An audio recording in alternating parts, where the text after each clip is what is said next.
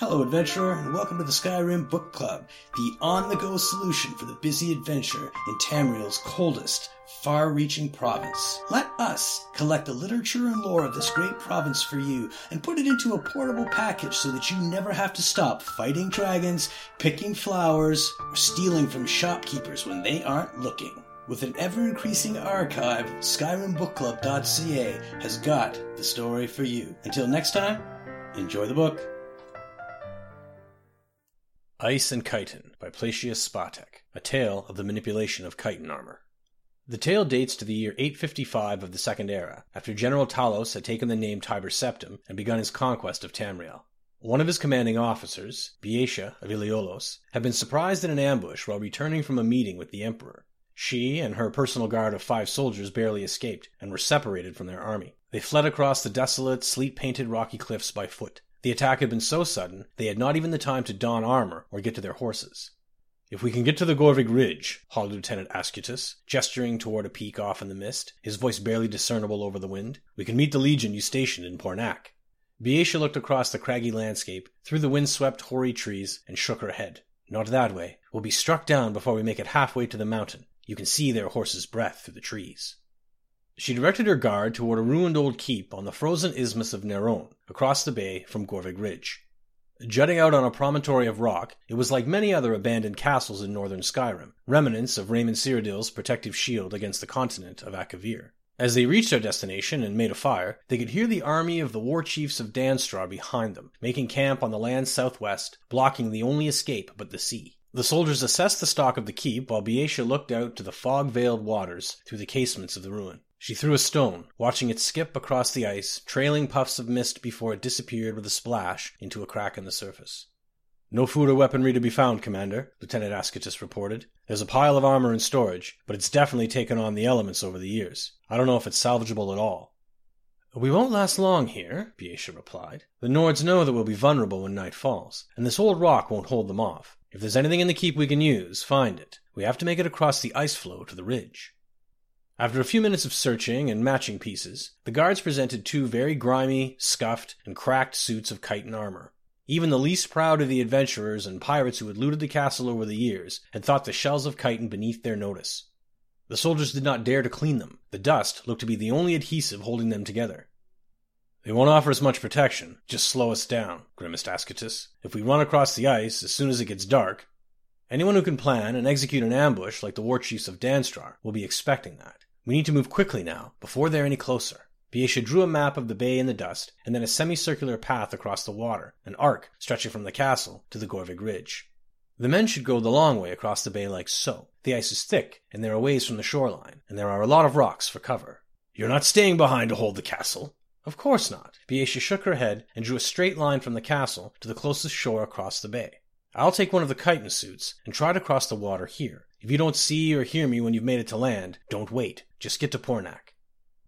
Lieutenant Ascutus tried to dissuade his commander, but he knew that she would never order one of her men to perform the suicidal act of diversion, that all would die before they reached Gorvig Ridge if the warlord's army was not distracted. He could find only one way to honor his duty to protect his commanding officer. It was not easy convincing Commander Beatia that he should accompany her, but at last she relented.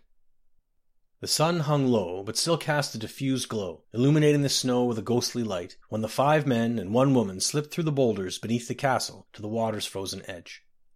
Beatia and Ascutus moved carefully and precisely, painfully aware of each dull crunch of chitin against stone. At their commander's signal, the 4 unarmored men dashed towards the north across the ice.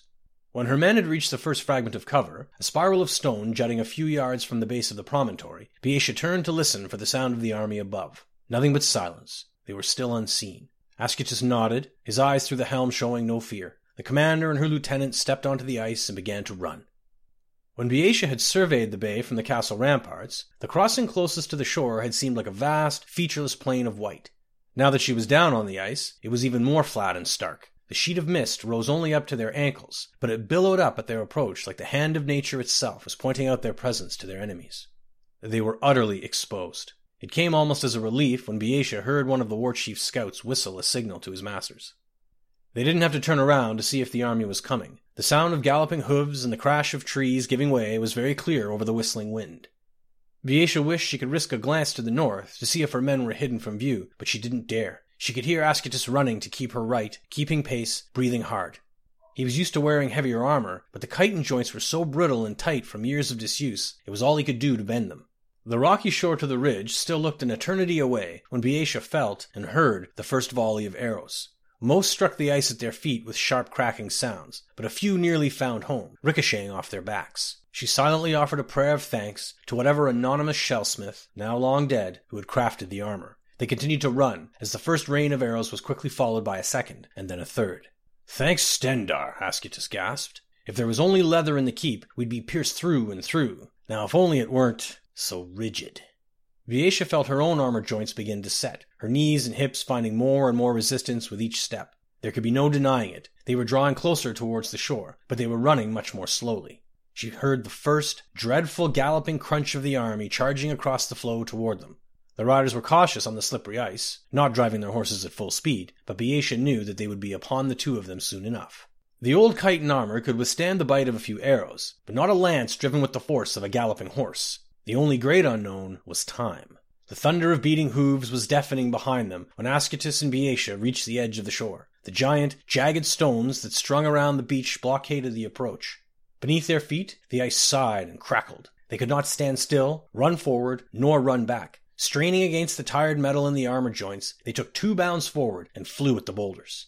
The first landing on the ice sounded an explosive crack. When they rose for the final jump, it was on a wave of water so cold it felt like fire through the thin armor. Ascitus's right hand found a purchase in a deep fissure. Boeotia gripped with both hands, but her boulder was slick with frost. Faces pressed to the stone, they could not turn to face the army behind them. But they heard the ice splintering, and the soldiers cry out in terror for just an instant. Then there was no sound, but the whining of the wind and the purring lap of the water. A moment later, there were footsteps on the cliff above.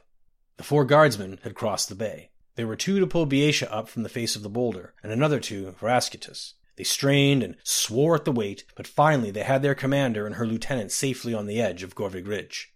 "By Mara, that's heavy for light armor." "Yes," smiled Boeotia wearily, looking back over the empty broken ice floe, the cracks radiating from the parallel paths she and Ascitus had run. "But sometimes that's good."